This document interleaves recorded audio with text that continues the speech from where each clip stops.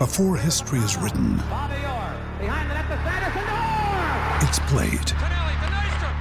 Before it's frozen in time, it's fought one shift at a time. Before it's etched in silver, it's carved in ice. What happens next will last forever. The Stanley Cup Final on ABC and ESPN Plus begins Saturday.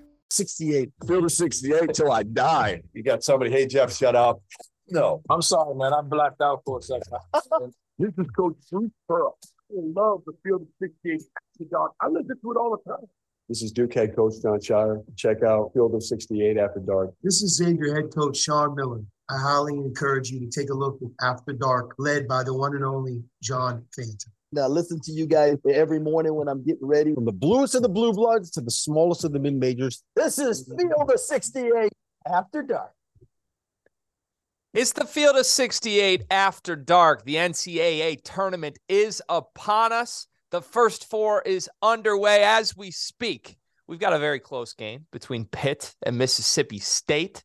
We'll react live to that as soon as this game ends, but we got a lot else in store for you as well. We're still going to get you ready for Thursday and Friday's games in the round of 64. I am pleased to be joined by two of the best in the business these days. We've got Matt McCall. We've got Laval Jordan.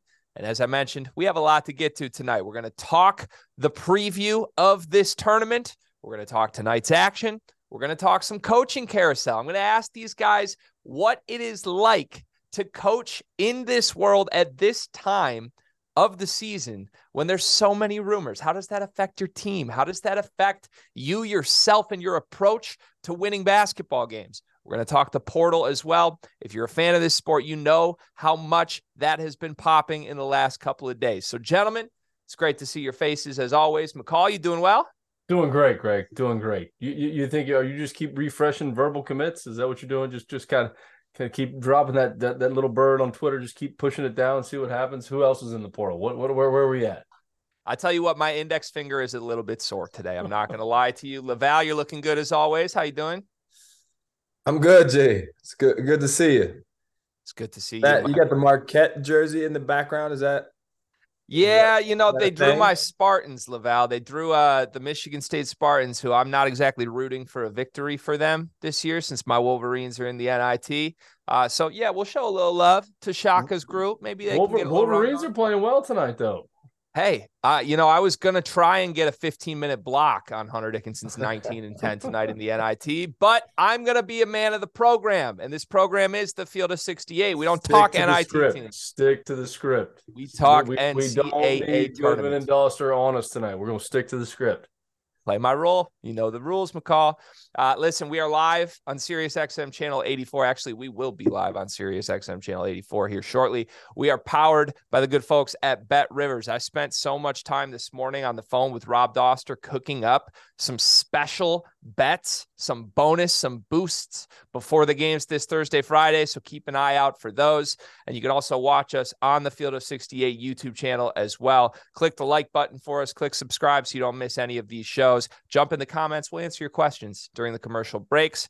But fellas, let's start with some bracket superlatives because I have not been able to talk to either of you since the bracket has come out. You two are a little busy this time of year. I don't know if the people at home know that or not, but I'm excited to hear what you guys think because I've got some takes on this NCAA tournament bracket. Let's start with this.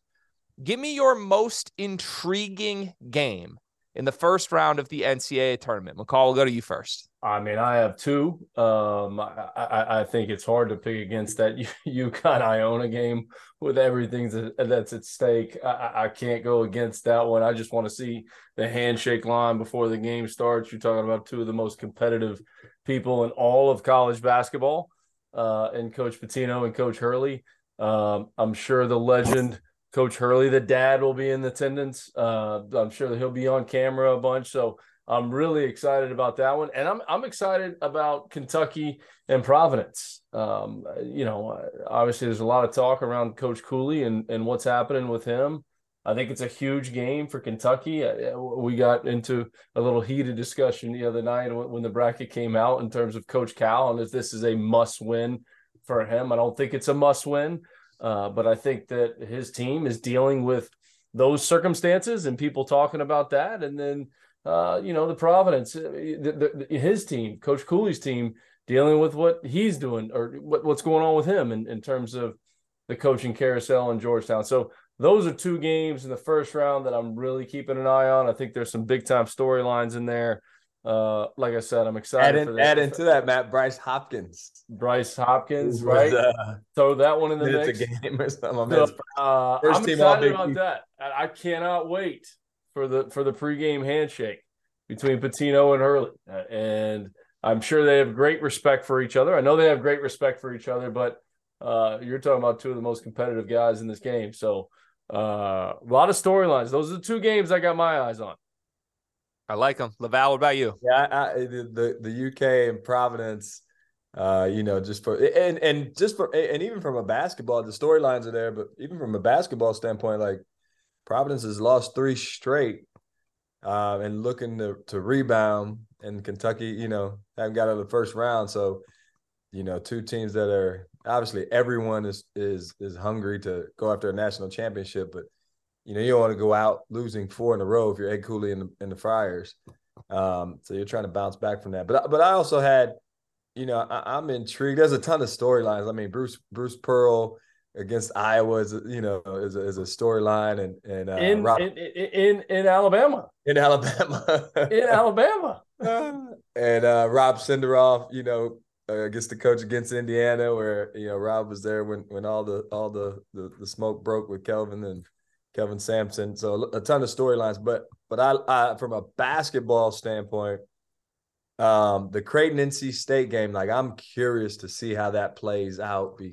Just tactically, Matt, because you got maybe arguably the best backcourt in the country, but 2 of the best guards in the country at NC State, Quavion Smith and Ryan Kalkbrenner sitting in a drop, and Creighton one of the best defenses in the country because of it. And if there's any way to beat Creighton, is to have 2 really good guards who can come off a high pick and roll and pull up and hit a jump shot. And so just how that'll play out. And then Penn State and Texas A&M, just the defense and the heavy rotation buzz, at A&M, but Micah's team who plays, connected and moves the ball really well, and there'll be a ton of open threes, and that's kind of what they do. So I just want to watch. Those are 2 games. I from a basketball fan standpoint, a coach's standpoint, I want to watch those games and just see how that plays out and what kind of adjustments might be made. Coach Jordan, I'm gonna give you one more too. That's St. Mary's VCU game. Everyone talks about mid majors and the best mid majors in the country, and you look at VCU as a 12 seed who won the A10 and won the A10 tournament, lining up to play against them. I mean, that's a high seed. And I know, the A10 this is the first year in a long time they were a 1-bid league, but to give VCU a 12 seems a little high against St. Mary's, another really good defensive team. Man, that could be a slugfest. Keep your eye on that game too. Laval, you and I were on the same page on a couple of these. I had both NC State, Creighton on my list. Penn State, Texas A&M.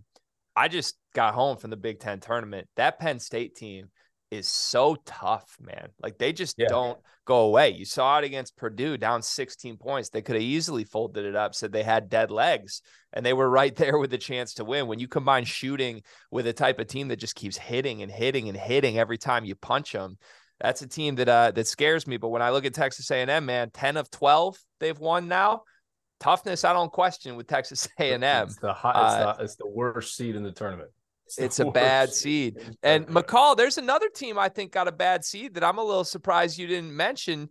How about FAU on the 9 line against Memphis, man? I mentioned them the other night. That was the first thing that I mentioned when we came on air was you got to be kidding me with what FAU did this year. And over 30 wins. Think about that. Over 30 wins to have that high of a seed in a good conference, in a good league with other good teams. North Texas, UAB. They won their league. They won their tournament. Shoot, they won their tournament final game by, what was it, 20? And I was shocked. I was absolutely shocked at their seed. They should have been, a lower seed in my opinion, but the committee doesn't ask me. So That's why I'm sitting here talking to you right now. We might need to get you on the committee. You can play many roles in this industry, Matt. You know that, but man, maybe we got to get you on the committee. We could definitely talk FAU up to a 7 seed, in my opinion. At least. I'm bummed, man, because you had me convinced. You told me about these guys all year long, and I finally got around to watching them probably midway through the conference season, way later than I should have. I'm all the way in on them. My problem is I'm all the way in on Memphis right now, also with the way they're playing. So I'm with you too. Like if FAU can get past Memphis, like that matchup with Purdue, with FAU's veteran guards, with their unselfishness, and they have Vlad Golden on the inside, who's not as big as Zach Edey. No one can match up with him in terms of his size in the front court, but Vlad Golden can battle with him, right? That's the thing that when you watch FAU play, you see the unselfishness, you see the ball movement. Golden on the inside is a big front court presence, and he can match up with him. And they also double the post, and they make strong rotations out of their post doubles. So, that the first round game against Memphis, like I said, I don't love the matchup just in terms of, I think they're seated too high. But if they can get past that game, man, I think Memphis can give Purdue a run for the money too. Don't get me wrong. But I'd love to see that matchup because I do think FAU can get to the second weekend. Yep. And his name's Vlad. I mean, Zach Edey's got to be a little shook up about that. I wouldn't want to go against a Vlad if I'm him. Hey, let's talk double-digit seeds here. Everybody loves a good Cinderella. One of my personal favorite Cinderellas. Another one I'm upset about the draw with, Oral Roberts. I mean, you knew they were going to get on the 5-12 line, but to get a Duke team coming off the ACC tournament title, that's not exactly a team I was looking to pick against. Certainly another first-round matchup that'll be fun. Laval, give me a double-digit seeded team that you see a path to the Sweet 16 or beyond for. Yeah, I think the smart money is on Drake. I've got Drake. I love the way they play. They got a top 50 defense. They got DeVries, coach's son. He's good. They have a high major big transfer with Brody, who came from Seton Hall. I coached against him. And so I think they're built to match up with any, but it would be interesting. They have to get past Miami, who plays small ball. And then, you're looking at Indiana or Kent State in the next round to get to the Sweet 16. And the other smart money might be on Kent State. You're right. A lot of people are going to pick Kent just because they barely lost to Houston. They barely lost to Gonzaga. College. So the College of Charleston, I think it was early in the year. So a lot of people will pick them. Then the other one is I think be careful. Don't be shocked. And this might be a shocker because I've got Louisiana beating Tennessee with no Zakai Ziegler, but I don't think they can get past Duke. But here's maybe a shocking thought. Might not be so. Amir Abdul-Rahim and the Kennesaw State Tigers, look out, because if they can get it done against Xavier, they'll play at Iowa State, or I think Pitt will probably pull this out, or Pitt or Mississippi State. Teams that struggle to score. They're good defensive teams. So if they can get past Xavier, who doesn't struggle to score, if they can try to figure out a way. They play really well at Florida. I watched their game. They played really well at Indiana. And so to battle with those two guys on their home courts, like they dealt with a big with some size with Colin Castleton. So they'll see Jack Nungy, who's similar. And they almost had Florida beat. So they'll match up with Xavier and they'll have a shot. And then after that, if they can pull it off, I don't know, they have either Pitt or Iowa State or Mississippi State or Iowa State, teams that aren't going to put up 90. So you'll be in the game.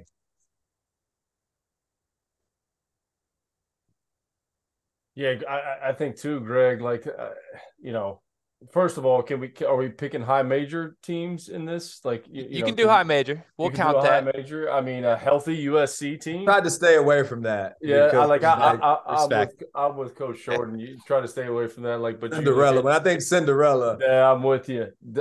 Bob Marlin, Louisiana Lafayette. Ooh. I think they can get past Tennessee because no Zakai Ziegler. So I think if they can get past Tennessee and all of a sudden, John Shire, great run, won the ACC tournament.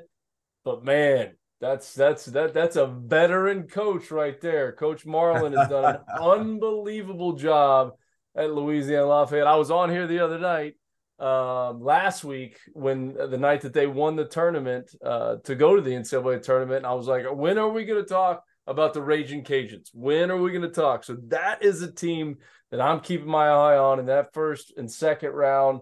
If they get past Tennessee, anything can happen in those second round games to get to the Sweet 16. I think the first round game is almost more difficult, especially for the mid majors. But you win that first game and you start feeling pretty good about yourself, and you line up in the second round, you can make a run, much like St. Peter's did last year. So I like the Raging Cajuns. I like my man Bob Marlin, a heck of a coach. 13 years, I think he's been there, and I think they could get there to that second weekend.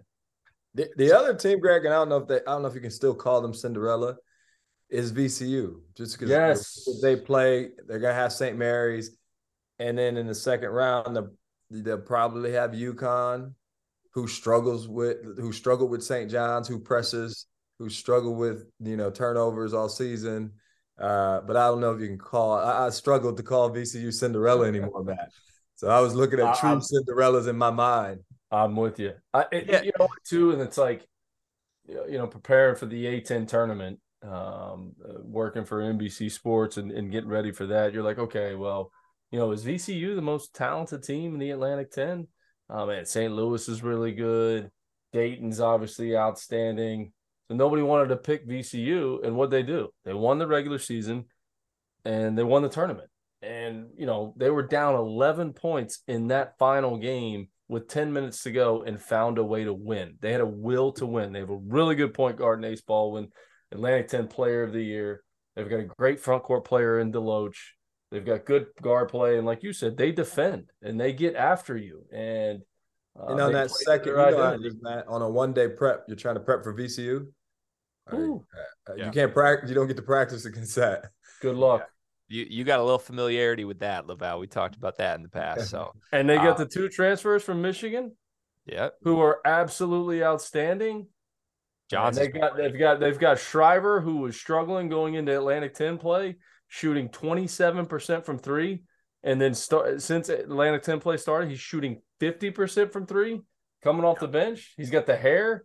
I mean, that's a guy you don't want to see. I'm telling you. McCall's talking me into this, man. I have VCU beating St. Mary's, but now I'm looking at that Connecticut game, man. Go watch my man Shriver start banging home some threes, okay? He's got the hair flopping, running up and down the floor. Just wait. Sure. All right, we're going to go to break here. At some point before the show ends, I got to press Laval a little bit on that Kennesaw State pick because, spoiler alert, I've got Xavier making a pretty deep run in this tournament, and now I'm a little antsy about it. We'll do that later in the show. Coming up next, we're going to talk some coaching carousel here on the Field of 68 After Dark. All right, right now we're going to hear a word from our sponsor, from the great Rob Doster.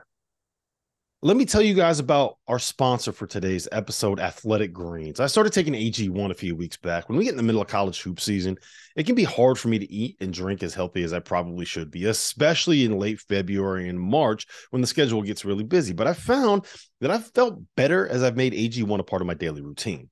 I take AG1 in the afternoons after the coffee is worn off and once the itis post-lunch is kind of set in. And what I found, my energy levels are up. It's improved my digestion. And as a result, I'm not only more efficient and productive in the most important time of the year for me and for the Field of 68, but I'm working out more consistently. I just feel better. AG1 is so much more than just a greens powder. It's comprehensive health and the power of habit in one. Covering my nutritional basis for the day literally could not be easier, which is why I trust Athletic Greens. I just mix one small scoop of the AG1 formula with water, and I drink it every single afternoon. Done. Just like that. I also like that it only costs $3 a day. The price is right. If a comprehensive solution is what you need for your supplement routine, then Athletic Greens is the answer. They are giving you a free 1-year supply of vitamin D and 5 free travel packs with your first purchase. Free! Just go to athleticgreens.com/field68. That's athleticgreens.com/field68. The link is in the description below. Check it out. Support the Field of 68. 5 seconds. Coming right back, boys. You got to love it. Here you go.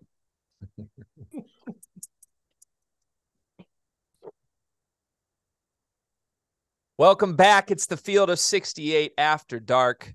Right now, we've got Mississippi State and Pitt in a bloodbath of a basketball game.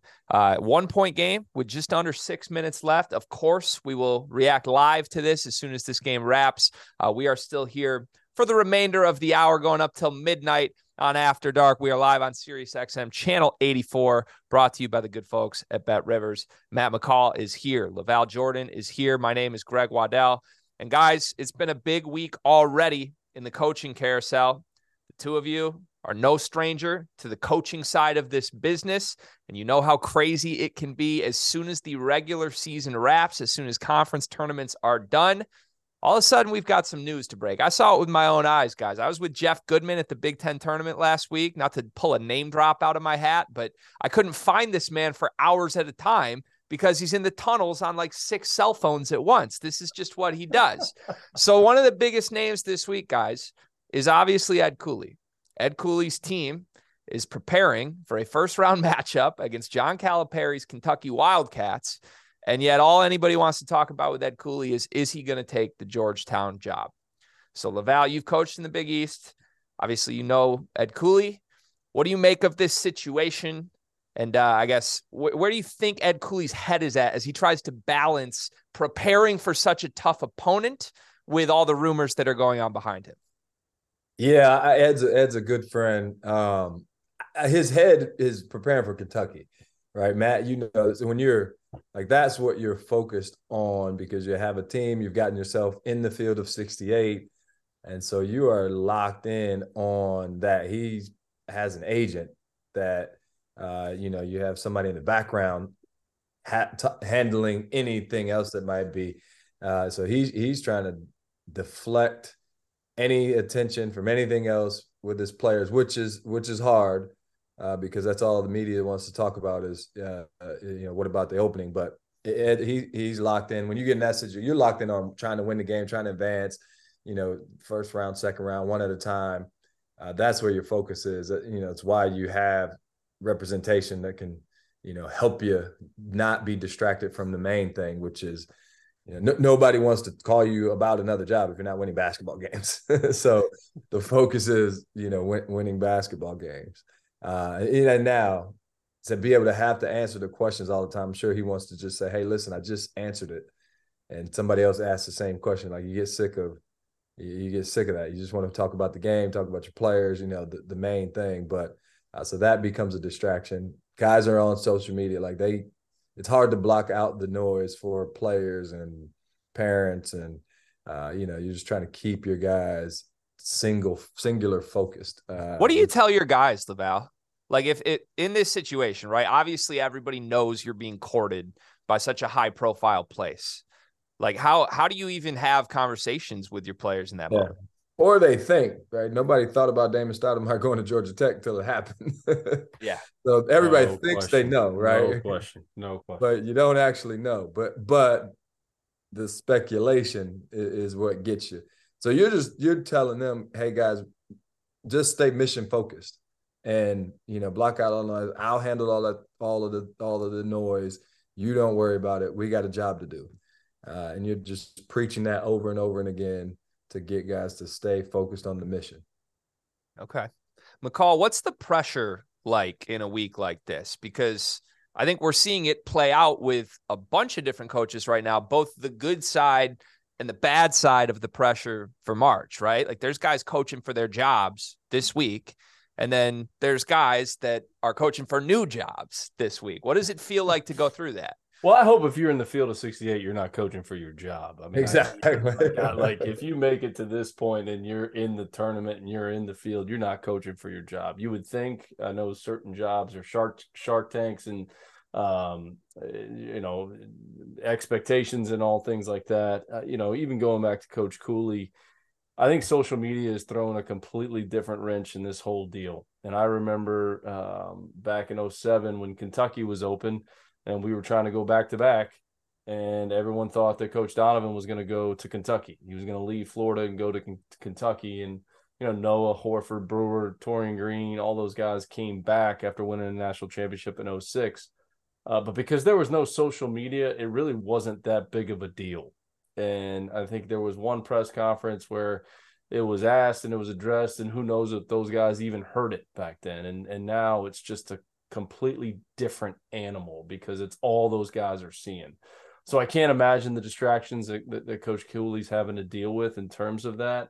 How he's handling it with his team, you never know. If he's not going, then he tells his team he's not going, and I'm committed here to staying here and being with you guys and staying at Providence. But if there's a piece of him that feels like that's a better opportunity for him and his family at this point in time in his career with everything that he's done at Providence, that's a different story. You want to be real. You want to be authentic. You don't want to lie to your players either. So I can't even imagine. I don't envy the position that he's in. But in terms of coaches that need wins in terms of the NCAA tournament, man, if you're in the field, you don't need a win. You're focused on trying to advance.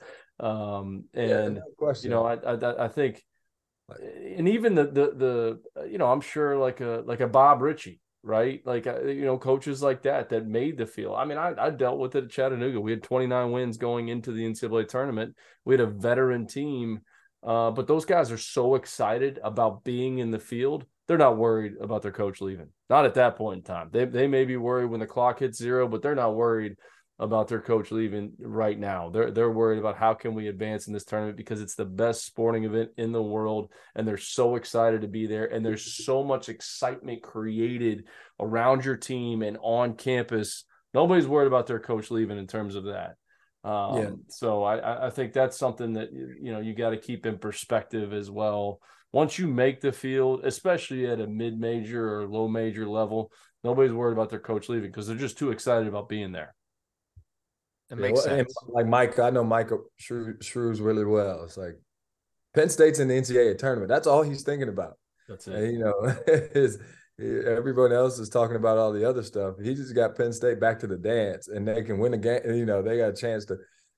So there's nothing else on his mind. Now, again, you got people that represent you that can take a phone call and keep tabs on anything else later. But you're not worried about that stuff right now. Shoot, if you can get in there with the Nittany Lions and get a win or two. And that's a great point too in terms of Providence, right? I mean, they're playing Kentucky in the NCAA tournament.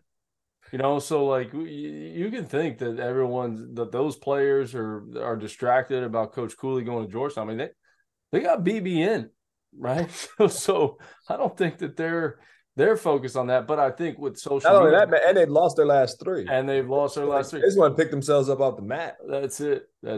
So yeah, you mentioned it, Laval, but I would hope, and I think it's true. I saw it again in person at the Big Ten tournament. This Penn State team's pretty locked in. Obviously, there's rumors, but I think Shrew's biggest focus right now, as is the team's, is booty ball. That's what they're doing. It's booty ball in the Big Ten. And you can get the shirt, by the way, field68.shop. Get your booty ball merch. All right, a couple minutes left in this segment.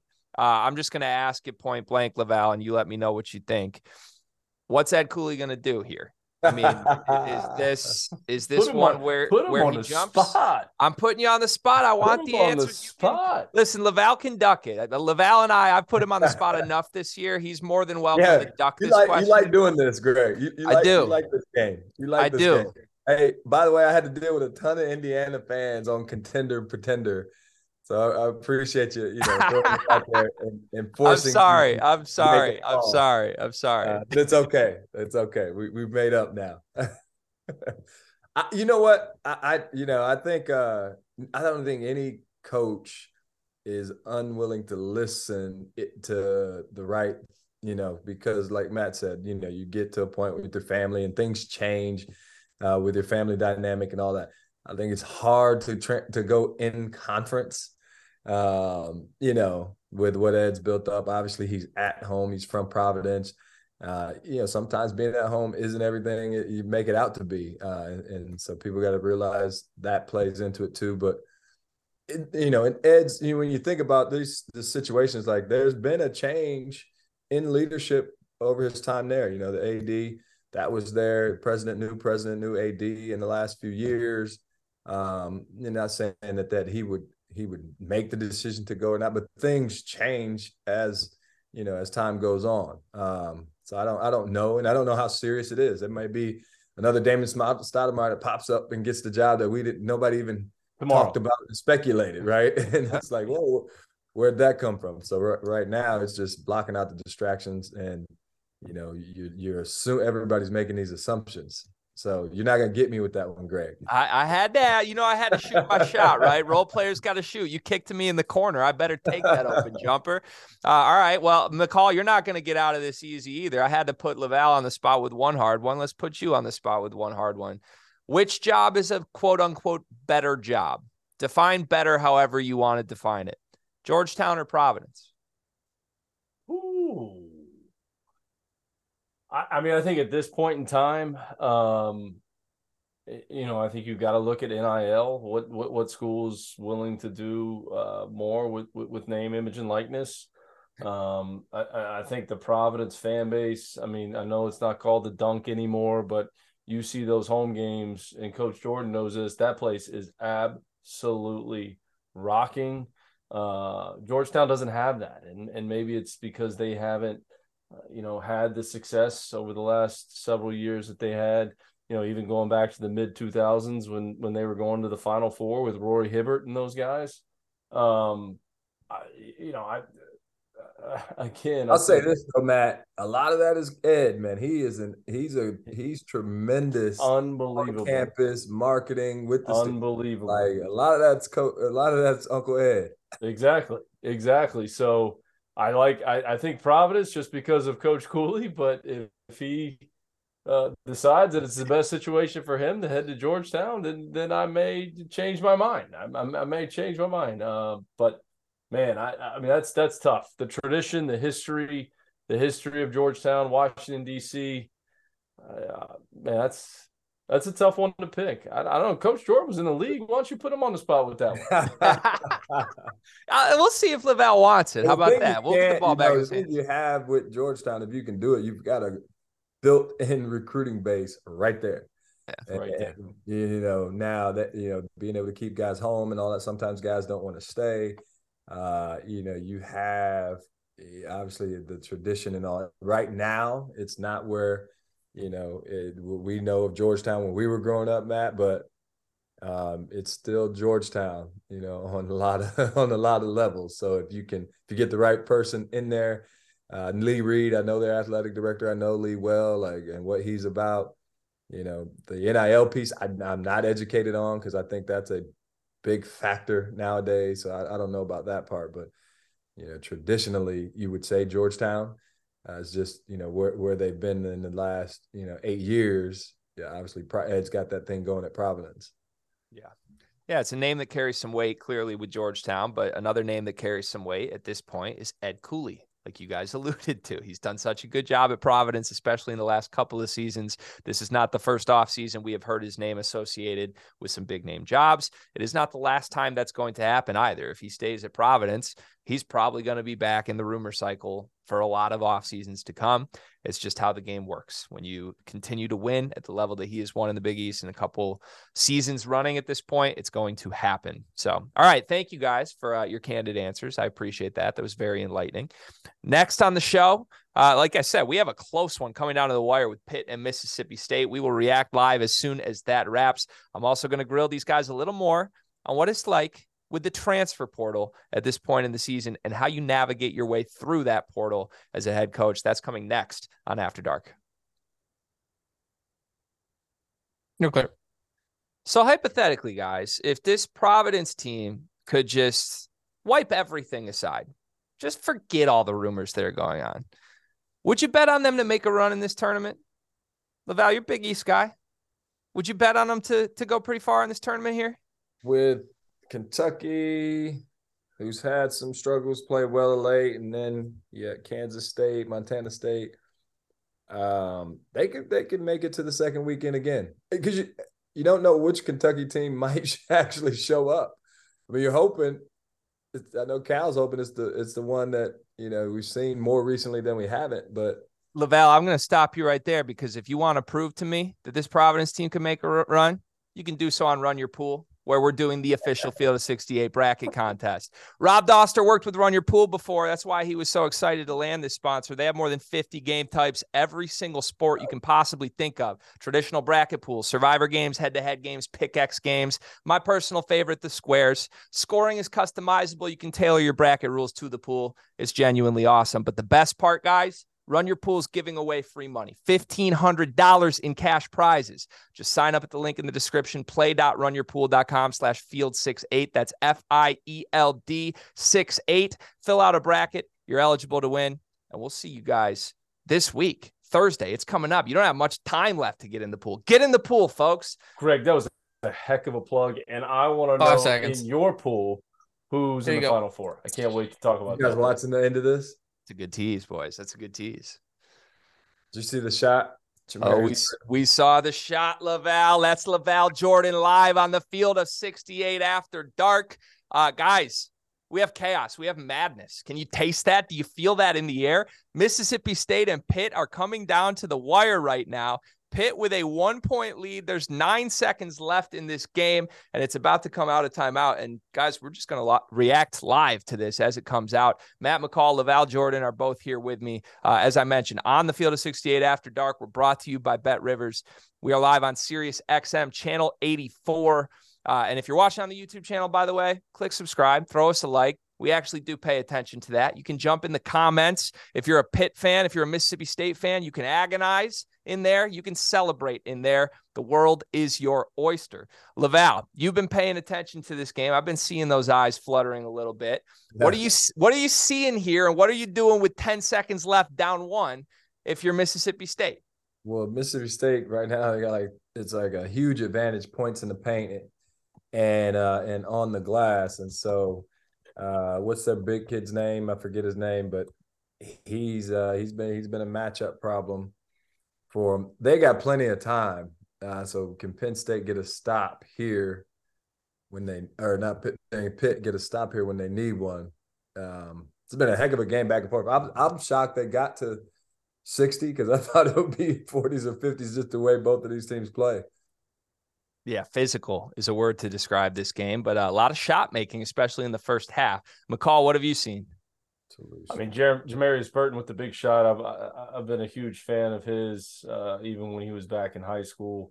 The game's on the line. The ball was in his hands to knock that down. So, what do we have? 3 seconds to go now? Is that 3 seconds to go? Live, as we said, it's a 1-point game. Mississippi State is going to have the ball underneath their own basket, and it appears we have a timeout here. You gotta love the underneath out of bounds situation with the game on the line in the NCAA tournament. Wow. How do you do that as a coach, guys? Because, I'm just going to assume as a coach, I've coached high school basketball, obviously nowhere near the level you guys have done successfully. I had, a play in my back pocket, right? This is if we need a bucket from underneath the bucket, I'm going to run that play. The problem is at the high school level, not every team you play has thousands of hours of tape on you. How do you navigate that, McCall? Did you have 1 play? Did you have 10 plays? What do you do in this spot? Well, I think it depends. If you've been in this situation before and you had a play and you ran a play and it worked, you can't go back to that one because the team's going to scout it and expect you, if you come out in the same alignment, that you're going to run the exact same play. And you've got to have counters. I think special situations, especially this time of year, is something you have to work on. Okay, gentlemen, I'm just going to take over quickly and narrate for us. The game has ended. A beauty of an out-of-bounds set from underneath on the baseline. Dials up a wide-open three-pointer. Wide open three-pointer. Mississippi State misses. They had a chance at a tap-in offensive rebound for the win. It would have counted had it gone. It was hard off the backboard, off the front of the rim. Pitt survives 60-59. Listen, if this is any indication of what we're going to get in the first round of this tournament, Thursday and Friday are going to be spectacular. Laval, let's throw it back your way here. I think you called it earlier in the show about 20 minutes ago. You said, we think Pitt's going to win this game. Pitt was losing at the moment that you said that. Why'd you think Pitt would pull away in this one? I had him picked, so I just had to stick with my pick. No, they were shooting. Mississippi State had made 5 threes. They averaged 5 a game. In the first half, they hit 5. So they were shooting a lot better than they, normally do. I didn't know if they could keep it up. Pitt, who hit 8 in the first half, they only hit 1 in the second half. So it just became a street fight, physical game. And, they all collapsed because of the big fella Toulouse Smith, and left who's the kid, Shaquille Moore open. Yeah, heck of a look, man. Those hurt. But I just liked Pitt's ability to score. I think it's just hard, Matt. I don't know what you think.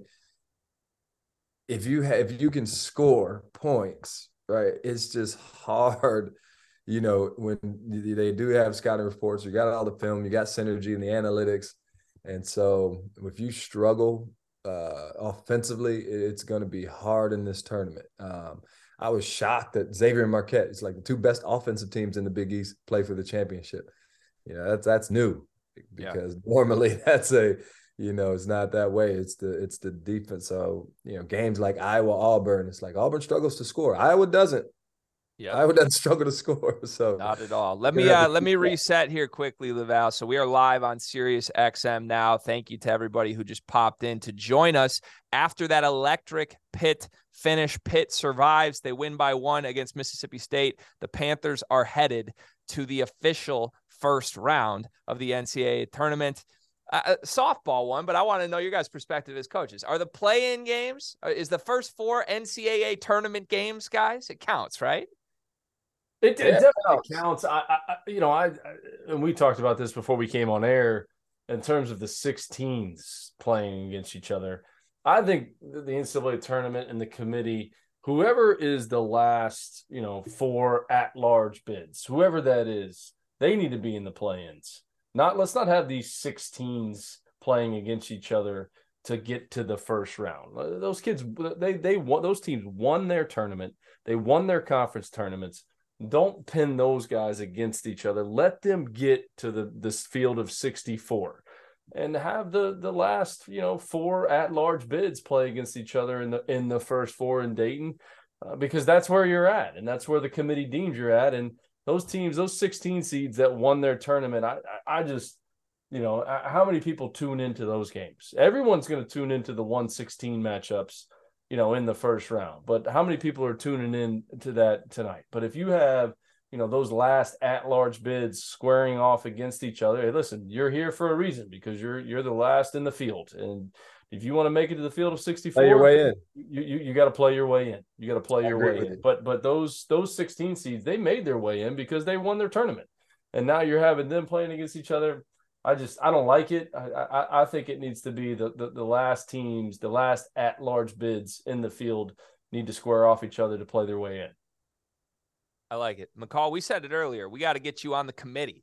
Okay, you might need to be on multiple committees here, because as the czar of the field of 68 here, I trust you to make all decisions on behalf of everyone in college basketball. That's a fantastic proposal. When you get an automatic bid, that should mean you are automatically into the official first round of the NCAA tournament. Not that you have to play another team with an automatic bid just to get a chance to go play Alabama. I don't like those rules either.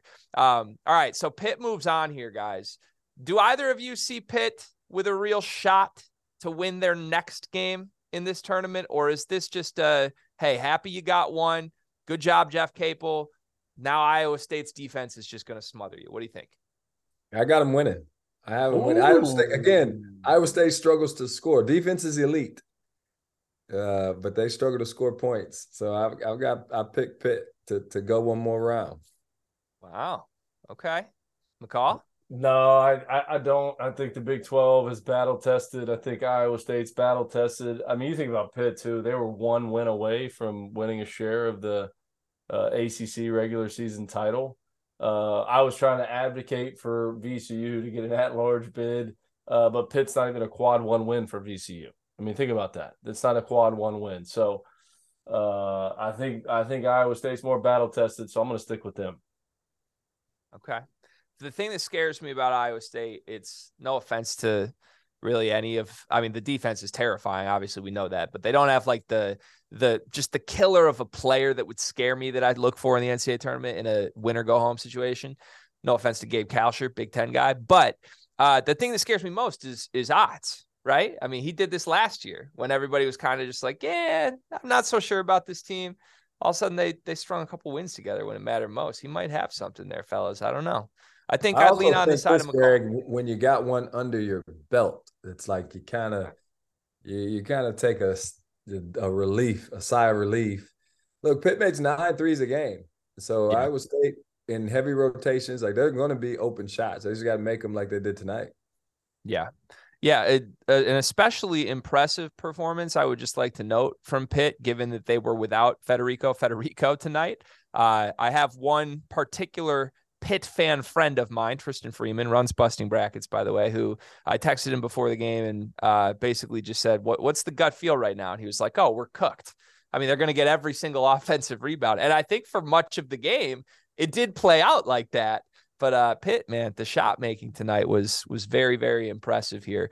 On the Mississippi State side of things, just quickly here, Chris Jans, first year at Mississippi State, makes the NCAA tournament in the first 4, heartbreaking loss. McCall, would you call that a success in year 1 for Chris Jans? Well, I mean, listen, Mississippi State's a tough job in the SEC. Listen, all the jobs are tough. I don't care. Every job's tough. There's no easy jobs out there, and Mississippi State's a challenging job, to say the least, in the SEC, and to get yourself in the field in year 1, I would say it's a success. I think it's an absolute success. That one's tough. Losing the way he did tonight, that stings, especially with such a good look and an opportunity, a chance to win the game. But yeah, to be in the field in the SEC in year 1 at a place like Mississippi State, yeah, I think it's a successful year for him in this program. Certainly. They've played basketball for 111 years, Greg. They've been in the tournament 12 times. This is 13. It's certainly a success.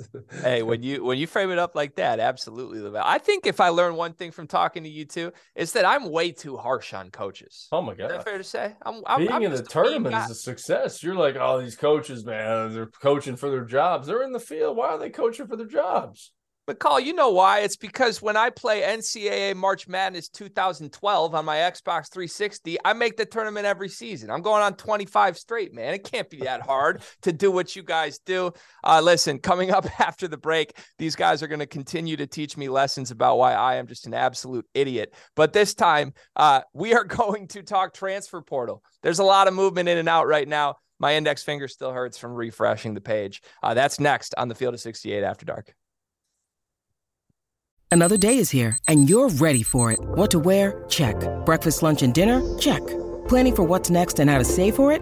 That's where Bank of America can help. For your financial to-dos, Bank of America has experts ready to help get you closer to your goals. Get started at one of our local financial centers or 24/7 in our mobile banking app. Find a location near you at bankofamerica.com/talktous. What would you like the power to do? Mobile banking requires downloading the app and is only available for select devices. Message and data rates may apply. Bank of America N.A., member FDIC. You're clear. All right, McCall, I got a question for you now. Got it. What's your hottest take right now? Just give me one hot take. Extremely hot, though. Scorching hot. In terms of what, like in anything? It could be. It doesn't even have to be basketball. It could be like you like some food that everybody else thinks is horrible. Pineapple on pizza or basketball, whatever you want. Ooh, taco pizza. That's another good one too. Taco pizza. I mean, you put me on the spot with that one. I mean, you just said taco pizza, so I'm going to run with that. Well, listen, taco pizza is phenomenal. I mean, it's absolutely outstanding. There's nothing better, in my opinion. That's all I needed, McCall. 2 of my favorite foods and combine them into one. Yeah, I'm going to roll with that. I'm going to ask you more about that in the afters, but if you ever get tired of proving that you won an argument that taco pizza is a good thing, well, I have an answer to your problems, because we have Vaulted, except it's not for taco pizza. It's for sports. It's a new sports prediction app that turns your opinions into facts. You can store all your predictions and all of your hot takes in your own vault now and forever, and you can hold it over the heads of your friends, your enemies, anybody you want. Challenge them. Keep track of the results and prove that you are, in fact, the smartest person in the world. Vaulted will also be releasing more than 50 pools in the next 3 months. So you can download the app at the link below, sign up for your 3-month trial, and store your predictions now and forever. Taco pizza, though, man. That's a real thing. Here you go.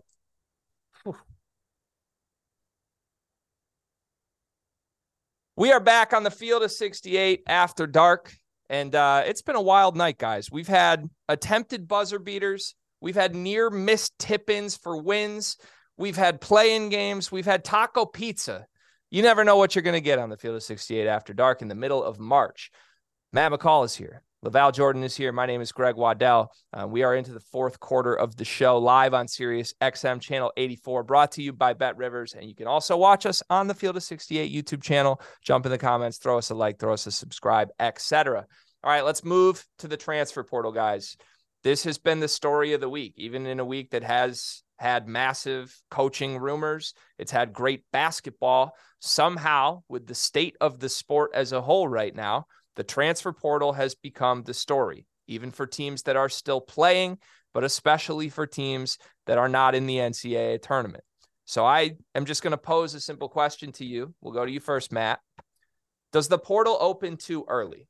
Is there no buffer? Should there be a buffer between this beginning of this awesome postseason that is now upon us and every single player from teams that have wrapped their season trying to find a new school?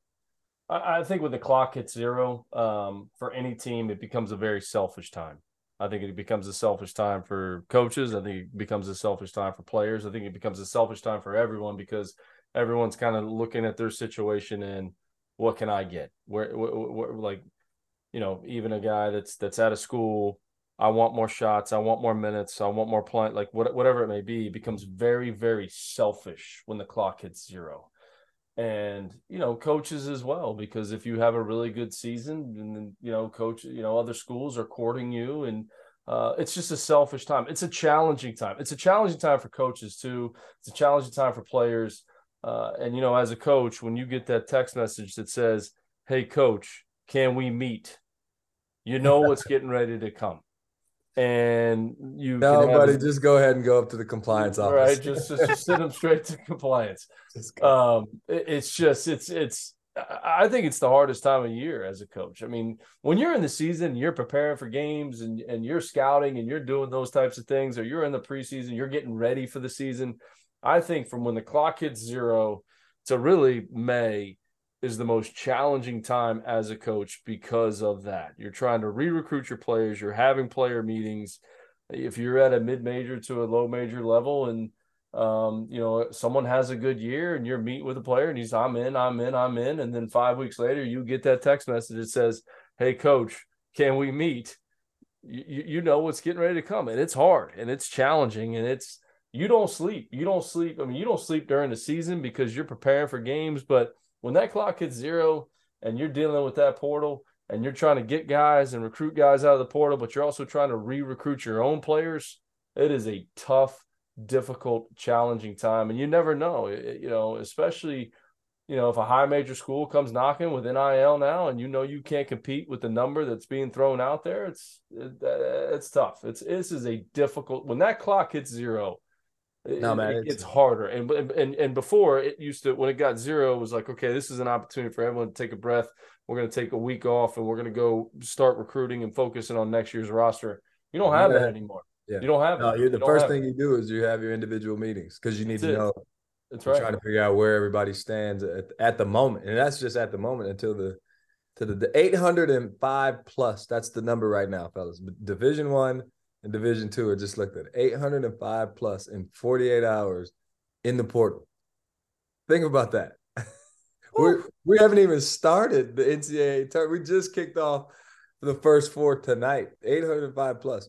It's like to just wrap your head around where we are now, Matt and Greg, is not even Vanderbilt's season is not over. They're playing in the NIT. Miles Studi comes out. He's not going to play with his team, and he's going in the portal. Like that, that's crazy to me. But that's where it is now. There's guys, everybody's criticizing Carolina for not playing in the NIT. You don't even know if guys are going to play. Jett Howard doesn't play in the NIT, right, Greg? Like Cam Whitmore doesn't play. Justin Moore doesn't play. Like they want to. So it's like they're doing the college football thing now. If you're not in the bowl championship games, guys are preserving themselves. But now we got guys transferring while their team is still live. That's wild. Well, there's an example. This isn't even into the season NCAA stuff. tournament. Jerry Stackhouse has had a heck of a year. He's coach of the year. He's trying to go in and win some postseason games. And he's got a kid that's in the TCU portal. starting center did that. And TCU's in the NCAA tournament. And I know that there's a different set of circumstances going on with Eddie Lampkin right now. But like, I mean, this is hitting teams that are playing for the biggest prize still right now. We're not just talking, hey, your season's over anymore. It's, we're so it's getting your head wrapped around where we are and the landscape and the environment of it now, and being able to manage all of that, whether you're playing, not playing, but it's changed. Like Matt said, you used to be able to hey, everybody go home, take a breath.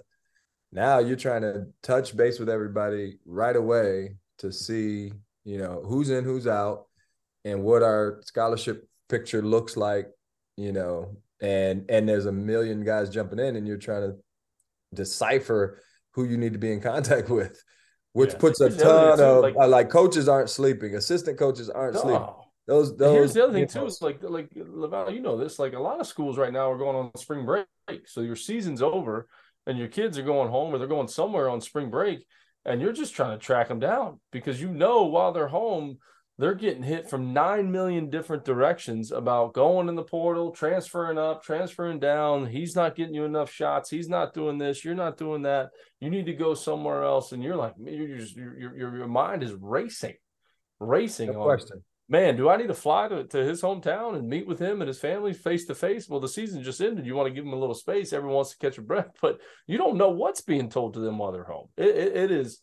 When that clock hits zero, it becomes a very selfish time, and it's the most challenging time of the year for a coach. No question about it.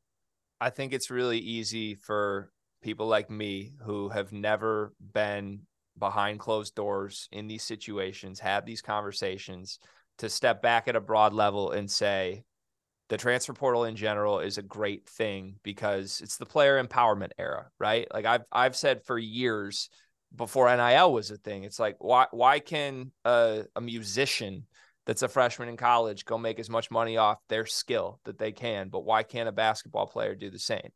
And why could a student that's unhappy just decide to flip schools, but a basketball player couldn't do the same?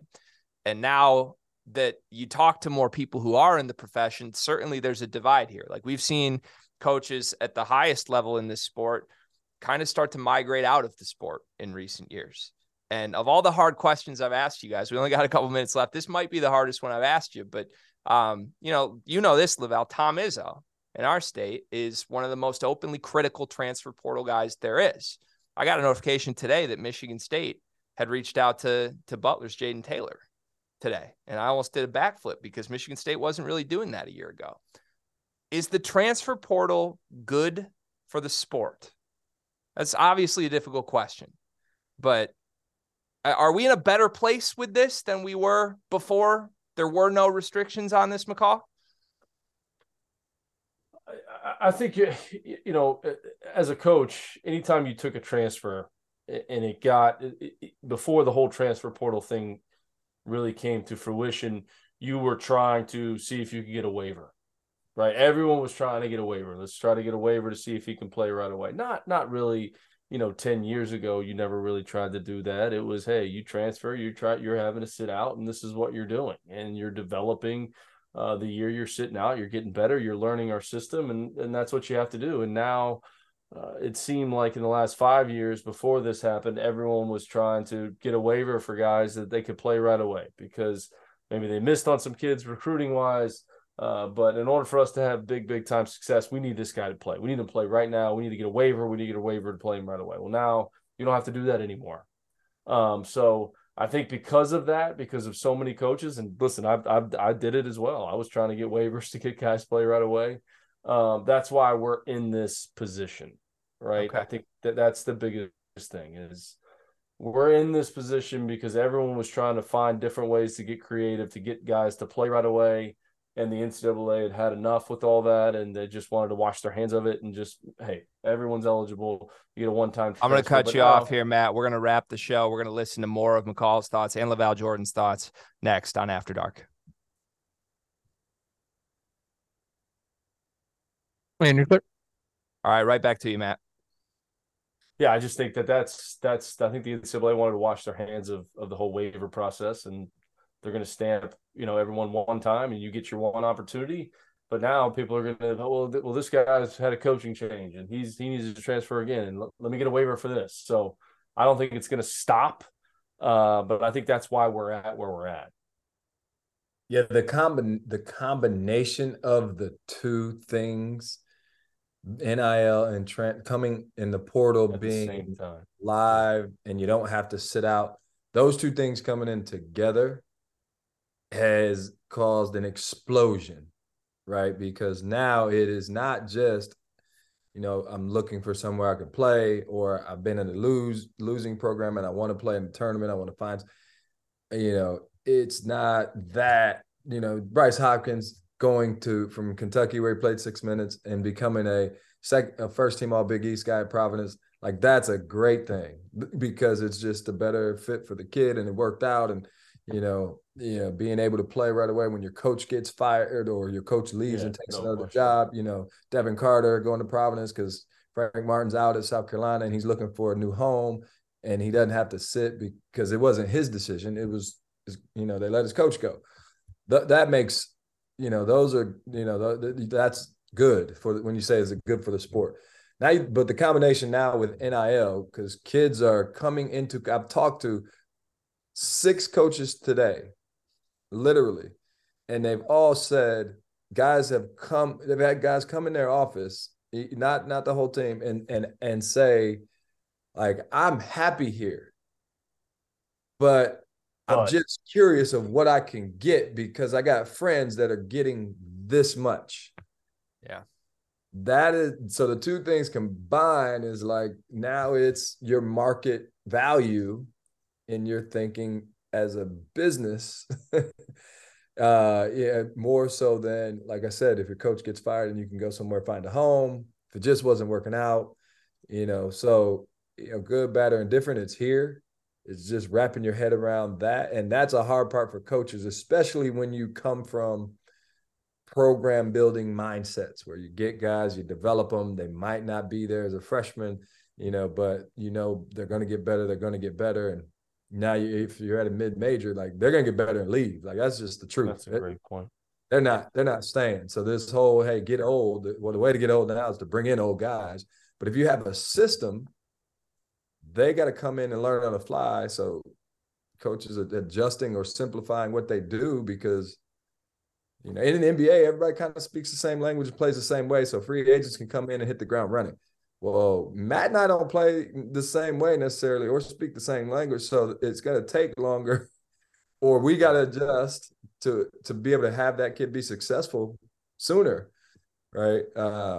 Or it'll take time. Like Ed Cooley took time for his guys to get it because he's got a system. So they had a run later. If you don't have as much of a system, right, Matt, it's like guys can come in and start going right away. So it's just a different landscape that we got to understand and try to figure out. Some guys just self-selected out, like you said, Greg. Like, I'm not dealing with it. Yeah, right. Yeah, when you step back, it starts to make sense why some of the guys from the older generation of coaches that have had so much success. Imagine like Bobby Knight in this landscape. God, you know how many chairs would be thrown? I mean, when I talked to Iz, like I went to Michigan State's practice and talked to Iz on the front end and about it all and, the landscape and NIL. He was mentioning how their football team dealt with it. And, it kind of, Mel was struggling because guys want more. Everybody wants more. And he was just saying that if he's having fun. He's still having fun at the point where he's not having fun, like he's out. But he's still enjoying it. He still wants to go after another national championship. But and he's just getting the right guys like Tyson Walker that got in the portal, and he's the right guy. He fits. Yeah, so I think that's the most important thing from a coaching lens is you got to do it to supplement or however you want to do it. Make sure you're getting the right guys. And it's hard when they're putting pressure on you with a number. Yep. Yeah, I can't imagine. I mean, just not at all the job anyone signed up for when they first got into college basketball coaching these days, unless you're just getting into it now. It's a totally different landscape. And Laval, I'm going to throw a beelineism at you, I think, here. Tell me if you heard this one before, but I used to always hear quotes from him about unpack your bags, right? That was a beelineism. And it was in reference to, we may recruit one and dones, but we want one and dones that might unpack their bags or will unpack their bags, that aren't just coming in for a 3-month gap and then they know they're pros. They're guys that intend to get to wherever that campus is. I can't imagine trying to find guys that will unpack their bags now, because it doesn't matter what level of recruit they are now. If this player's not 100% happy, the grass is always going to look greener, whether that's up transferring, whether that's down transferring, whether it's at the same level, but a different team in their conference says we need a starting shooting guard. It's insane to me to even think about how you can manage all that. So, like Matt said, the thought is different. It's like, hey, don't play in the NIT because you might get hurt. It might hurt you. It might mess you up for the stock. That's never happened in college basketball. Never. Guys, like, hey, we still got a chance to play in the postseason. Let's go after it, fellas. You know, we can get to Madison Square Garden. Like this, I know it's not what we wanted, but it's still a heck of an opportunity to do something special together, right? Guys weren't sitting out so they didn't get injured, you know. And now it's like your market value. Guys are taking it into account. Hey, can you get if you're a fringe guy or maybe not a draft pick at all, but you could maybe go maximize your earning potential at another school, right? Because you're not going to go pro, but so let's maximize what you can do while you have it. And that's a thought. That's a real conversation that's happening with whoever kids are talking to. Again, it's just new for coaches to think like that, or to even, you know, embrace the thought that that's happening, and you just got to kind of handle it and manage it and be a part of it, Matt, right? Like, it's not going away. It's not going anywhere. It's not going away. No, and you bring up a good point too, just in terms of like both things are coming together at the same time, right? It'd be one thing if it was the transfer portal and then we had NIL 2 years later, but the fact that they both hit at the exact same time, I mean, college coaches they want to pull their hair out, especially come March when the clock hits zero. It's just it's a different deal, and everyone's trying to adjust in terms of dealing with it. You know, they really are. So, I mean, it's tough. It's difficult. It's challenging. And if this is where we're at just a few short years after the rule change, I mean, who knows where we'll be at 2 more years from now, right? This is an ever evolving moment in the sport of college basketball. Well, I just want to thank you guys genuinely before we move on to questions from the chat here. I thought that was really, really great conversation. I have certainly never really thought about a lot of the angles of that. I know we touched on a lot of tough subjects tonight, but I appreciate both of you being so candid, sharing all of this insight. I'm sure our listeners really enjoyed that. So let's get producer Dagan in here. Let's see if we got anything going on in the YouTube chat. Yeah, fellas, awesome job on all that. Let's get back to the fun stuff of the evening. We'll talk about the bracket a little bit. We'll let you guys finish off here on a little looser note. There's a question here from Trevor Valise in the chat. I don't know if you guys have ever heard of him. How big was Michigan's Q2 win over Toledo tonight? Does it get them any closer to the bubble? I'll hang up and listen. I'm assuming that one's for Greg. Greg, so you want to take that one? Yeah, I'll keep this short and sweet for producer Trevor here. His head's not in the right place. I just want to make that very clear. His team has now lost 2 consecutive games. That little 20-point comeback loss against Purdue was cute. That little 6-point second half lead against Penn State was cute. This team's not clicking at the right time. You're playing an Arkansas team that's essentially just a better version of your team in the first round for a right to get your ass handed to you by Bill Self, Trevor. And we got NIT jokes. I wouldn't want my head in that spot if I'm an Illinois fan. I'm just saying. Pig suey. All right. We'll move on. I had to get that one out. That one seemed like a fun one for everybody. What 4 seed has the best chance of losing this week? Or the most chance of losing, not the best chance? Tennessee. I thought Coach Jordan was going to say Indiana. I thought he was going to roll with Kent State. I thought he was going to go Indiana. No, I'm going to go just knows the Kai Ziegler. Yeah, I'm with you. In terms of that, that's hard to, hard to do. Yeah, that team is good. Like I said earlier, Louisiana Lafayette, Bob Marlin, veteran coach. I think Tennessee just has been a shell of how good they were early on the season without Ziegler. That's just how they've been. They struggled even when he was in the lineup. So, hey Matt, I got to go to the grocery store. I don't need the Indiana. I still live in Indiana, so I can. Well, hold on. I'm not letting you get off that easy. Hold on, Greg. I started to cut you off there. Somebody just asked in the chat, how is Indiana going to stop 2 elite guards from Kent State? So we're just going to transition right into it. How does Indiana win and stop those guys? they're gonna have their hands full. It's gonna be. I think they just got to dominate the glass and win the possession game there. It'll be back and forth. Like Kent State's guards are good and they're not afraid. I think Indiana is advantage with Trace and Race. Malik Renew when he comes into the game, like they've got to make an emphasis to just pound the backboards. And get as many second shots, more possessions, keep Kent State out of transition through that. Because, those guards are tough, man. They're good. Like Kent State is good. Yeah, nobody's taking Iona. Nobody. Coach Pitino. Well, he said the most likely. I was going most likely. Nobody's taking that game. Because here's the one we have. Like, I mean, I know how good UConn is, but to count out arguably the greatest coach in the game right now is we haven't talked about Furman, Virginia, Greg. Like, I gotta say, I like Furman. Okay. So McCall, to your point though, I think if you gave Iona any of the other 4 seeds, I'm seriously considering putting them through. The only reason I think UConn's great. Like, I think they're underseeded as a 4. I think they're a top 5 talent team in the country. Virginia, to me, is one, like, on the flip side of the same seed line. I could see a lot of teams beating them right now. I like Mike Bothwell a lot for Furman. I have Furman advancing in that spot. And quickly to the chat question on Indiana-Kent State from my perspective here. Who's going to stop Sincere Carey is a very fair question. Although Jalen Hood-Schifino might be the best guard in that game, Kent State has zero answer for Trace Jackson Davis. Like, I feel okay going into that Trace will be able to be his dominant self. And even if Carey goes off, JHS will have something to say about that. All right, moving on next. From a coaching perspective, since from Brady, do you guys try and throw off teams in March or basically implement something new in March? Or do you guys just stick with what you've been working with? Obviously, teams been able to see what you've been doing all year. So how do you change that up in March? Do you keep with what you're doing? How do you deal with that?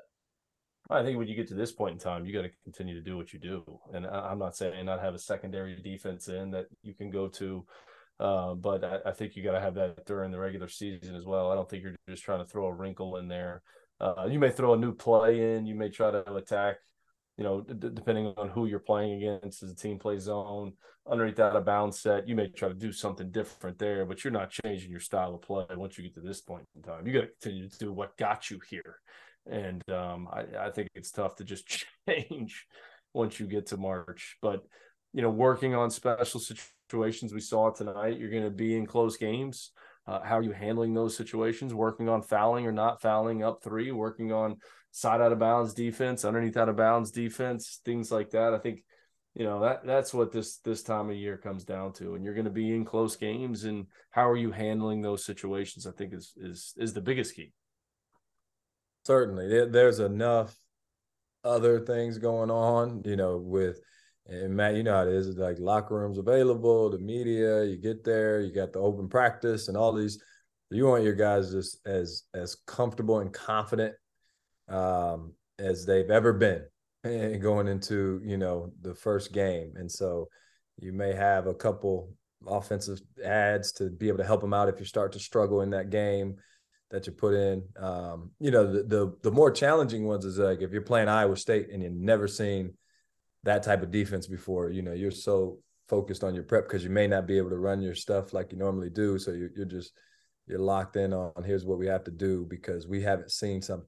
But you're trying to draw from all the references. Hey, these guys play like this team in our league. So just like we did against, Villanova because they switched, like these guys switched. So we're back to that kind of thought.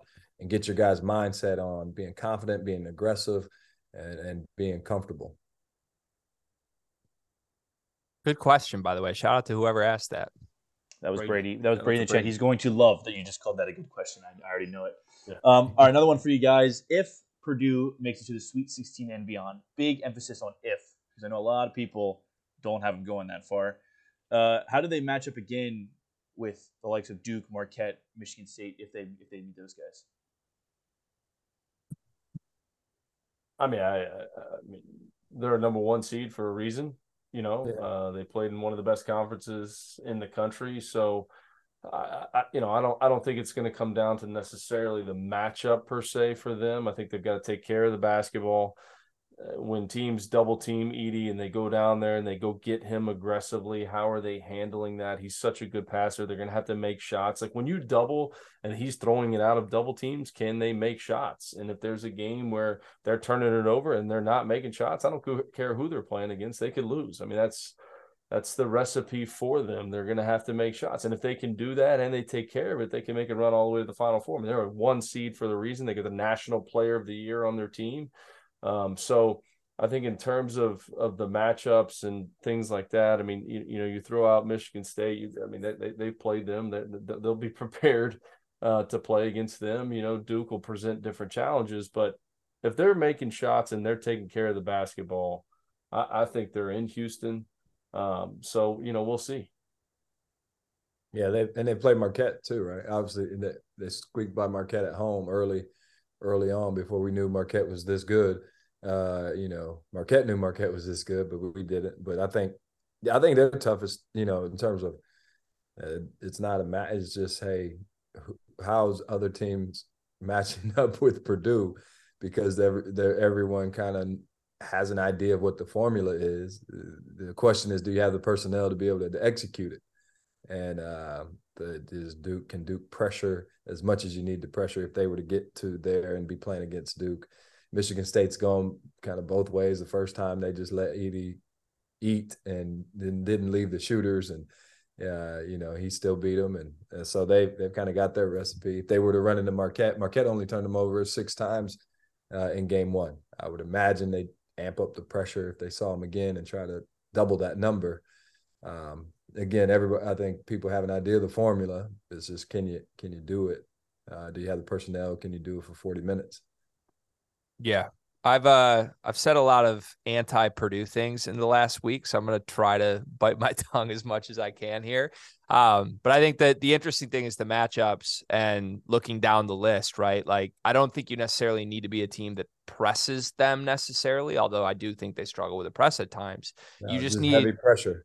Yeah, you just need guards that can get in their shit, for lack of a better term. Right. Make Braden Smith uncomfortable, make Fletcher Loyer uncomfortable. And in this region, I don't think this is a particularly strong region, but if Zakai Ziegler was healthy, he would check that box.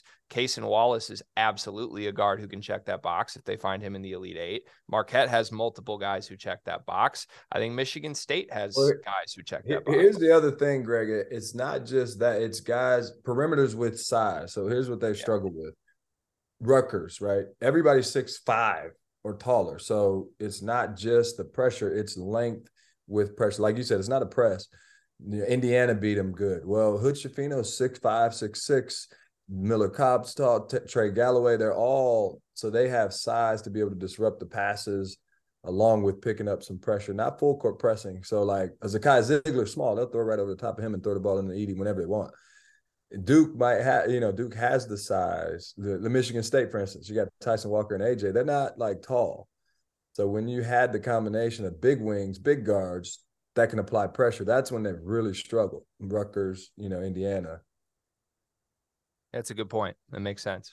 But all that said, I do want to make it unequivocally clear, if I haven't enough, Purdue can absolutely make a Final Four. Even though I am skeptical of that, they have the baddest dude in the sport. And there is not a team they will run up against that has an answer for Zach Edey. If he plays his A-plus game every single game, they're in a fantastic spot. All right, here's my final question, and then I'll let you guys do Toast of the Night. It's about our boss's darling, UConn. Who is the harder matchup for the Huskies, Kansas or Gonzaga? I got to start with Iona first. I mean, let's talk about. I respect first. that. I respect that. I mean, we could talk about Kansas. They got to get past Iona first. I mean, I think that's the focus. Everyone was so high on UConn early on in the season, rightfully so. I think they've gone through some adversity. I think they're prepared for this tournament. I think the first round game, as excited as we all are to watch that with two of the most competitive guys in college basketball squaring off and coaching against each other. If it wasn't that game, then I think you could talk about what's after in Kansas and Gonzaga. But man, hey, they got to focus on that first game. I think if they get past Iona, I think they could make a run. And can they beat Kansas in a Sweet 16? Yeah, absolutely. Will they? Everyone. I mean, that's the toughest region in my opinion. I mean, think about this: like Kansas in the year they won the Big 12, and they've got to maybe play Arkansas in the second round, and then UConn to get to the Elite Eight. I mean, wow, what a region. But I think right now for UConn, they got to focus on, and I know they are. I know their staff is. I know their head coaches. They got to focus on that first game because that is going to be a battle. Yeah. Yeah, I look at their bracket and say, man, they're gonna, if VCU wins and they win, like they had 20 turnovers against St. John's. Connecticut, they got it. That'll be maybe their, not I don't want to say their biggest test, but like just kind of what hurts them and what they've struggled with this year. They've struggled, taking care of the basketball, especially against teams that play like VCU.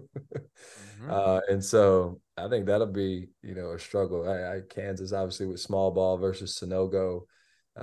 Interesting if that matchup actually occurs. That would be interesting.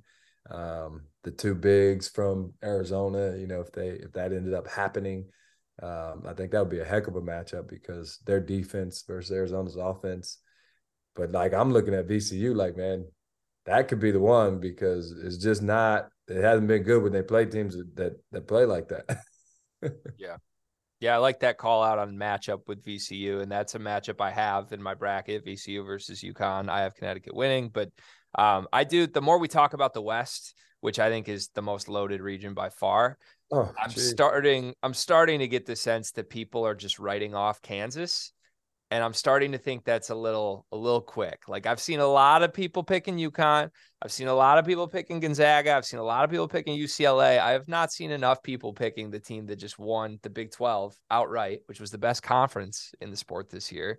Like, yes, their path is brutal. To your point, McCall, Arkansas in the second round or Illinois in the second round, followed by UConn, followed by whoever comes out of the bottom. Like, I mean, that's a monstrous path that's only rivaled by how they played every single game in the Big 12 this year. I mean, they will be prepared. I like TCU. I got TCU on the other side of that bracket going to an Elite Eight, me personally. Ooh, okay.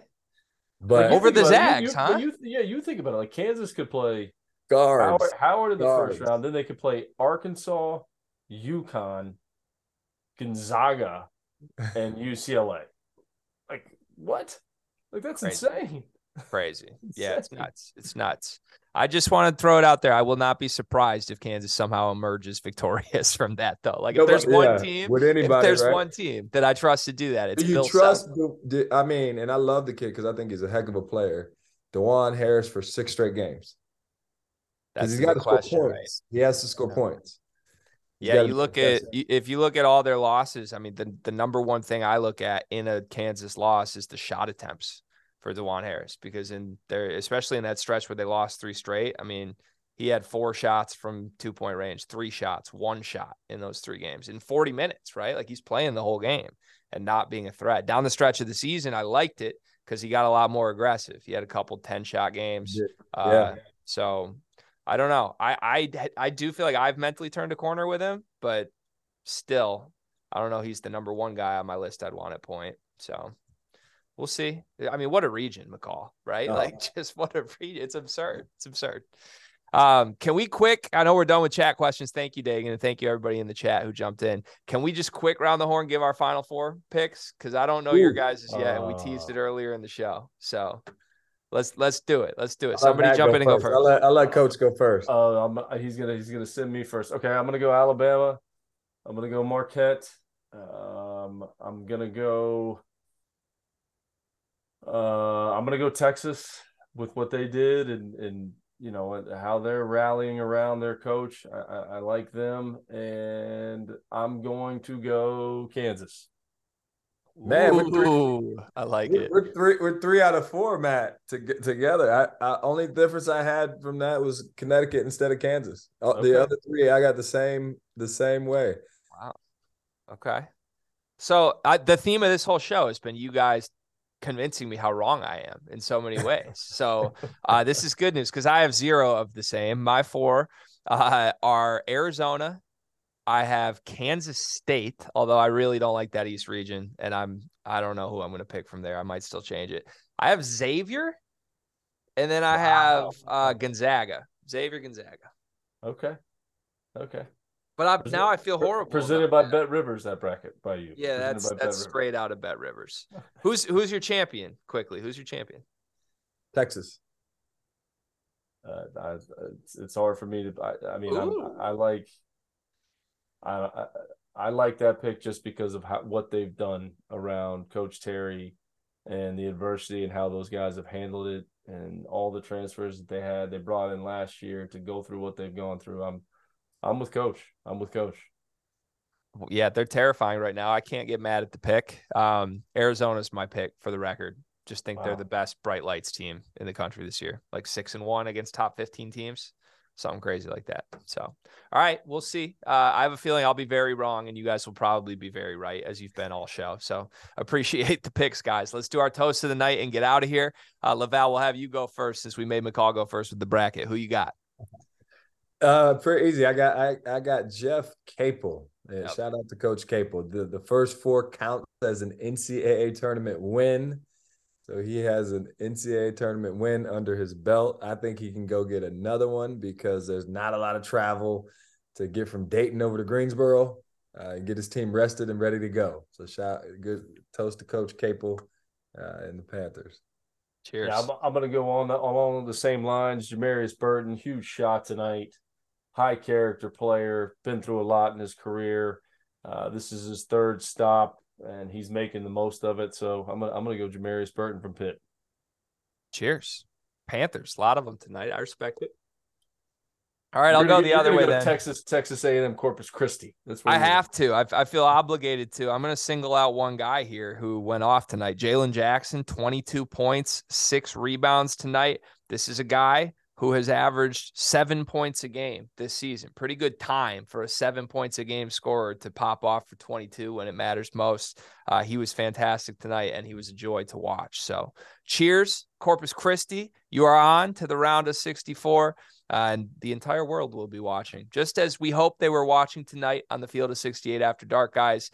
For Laval Jordan, for Matt McCall, I'm Greg Waddell. This was a blast of a show. Stay tuned. We will be back on tomorrow night. And then again, after all of the games of the first round of the NCAA tournament later this week, we are the best place to follow this beloved sport in the month of March. We'll see you again tomorrow night.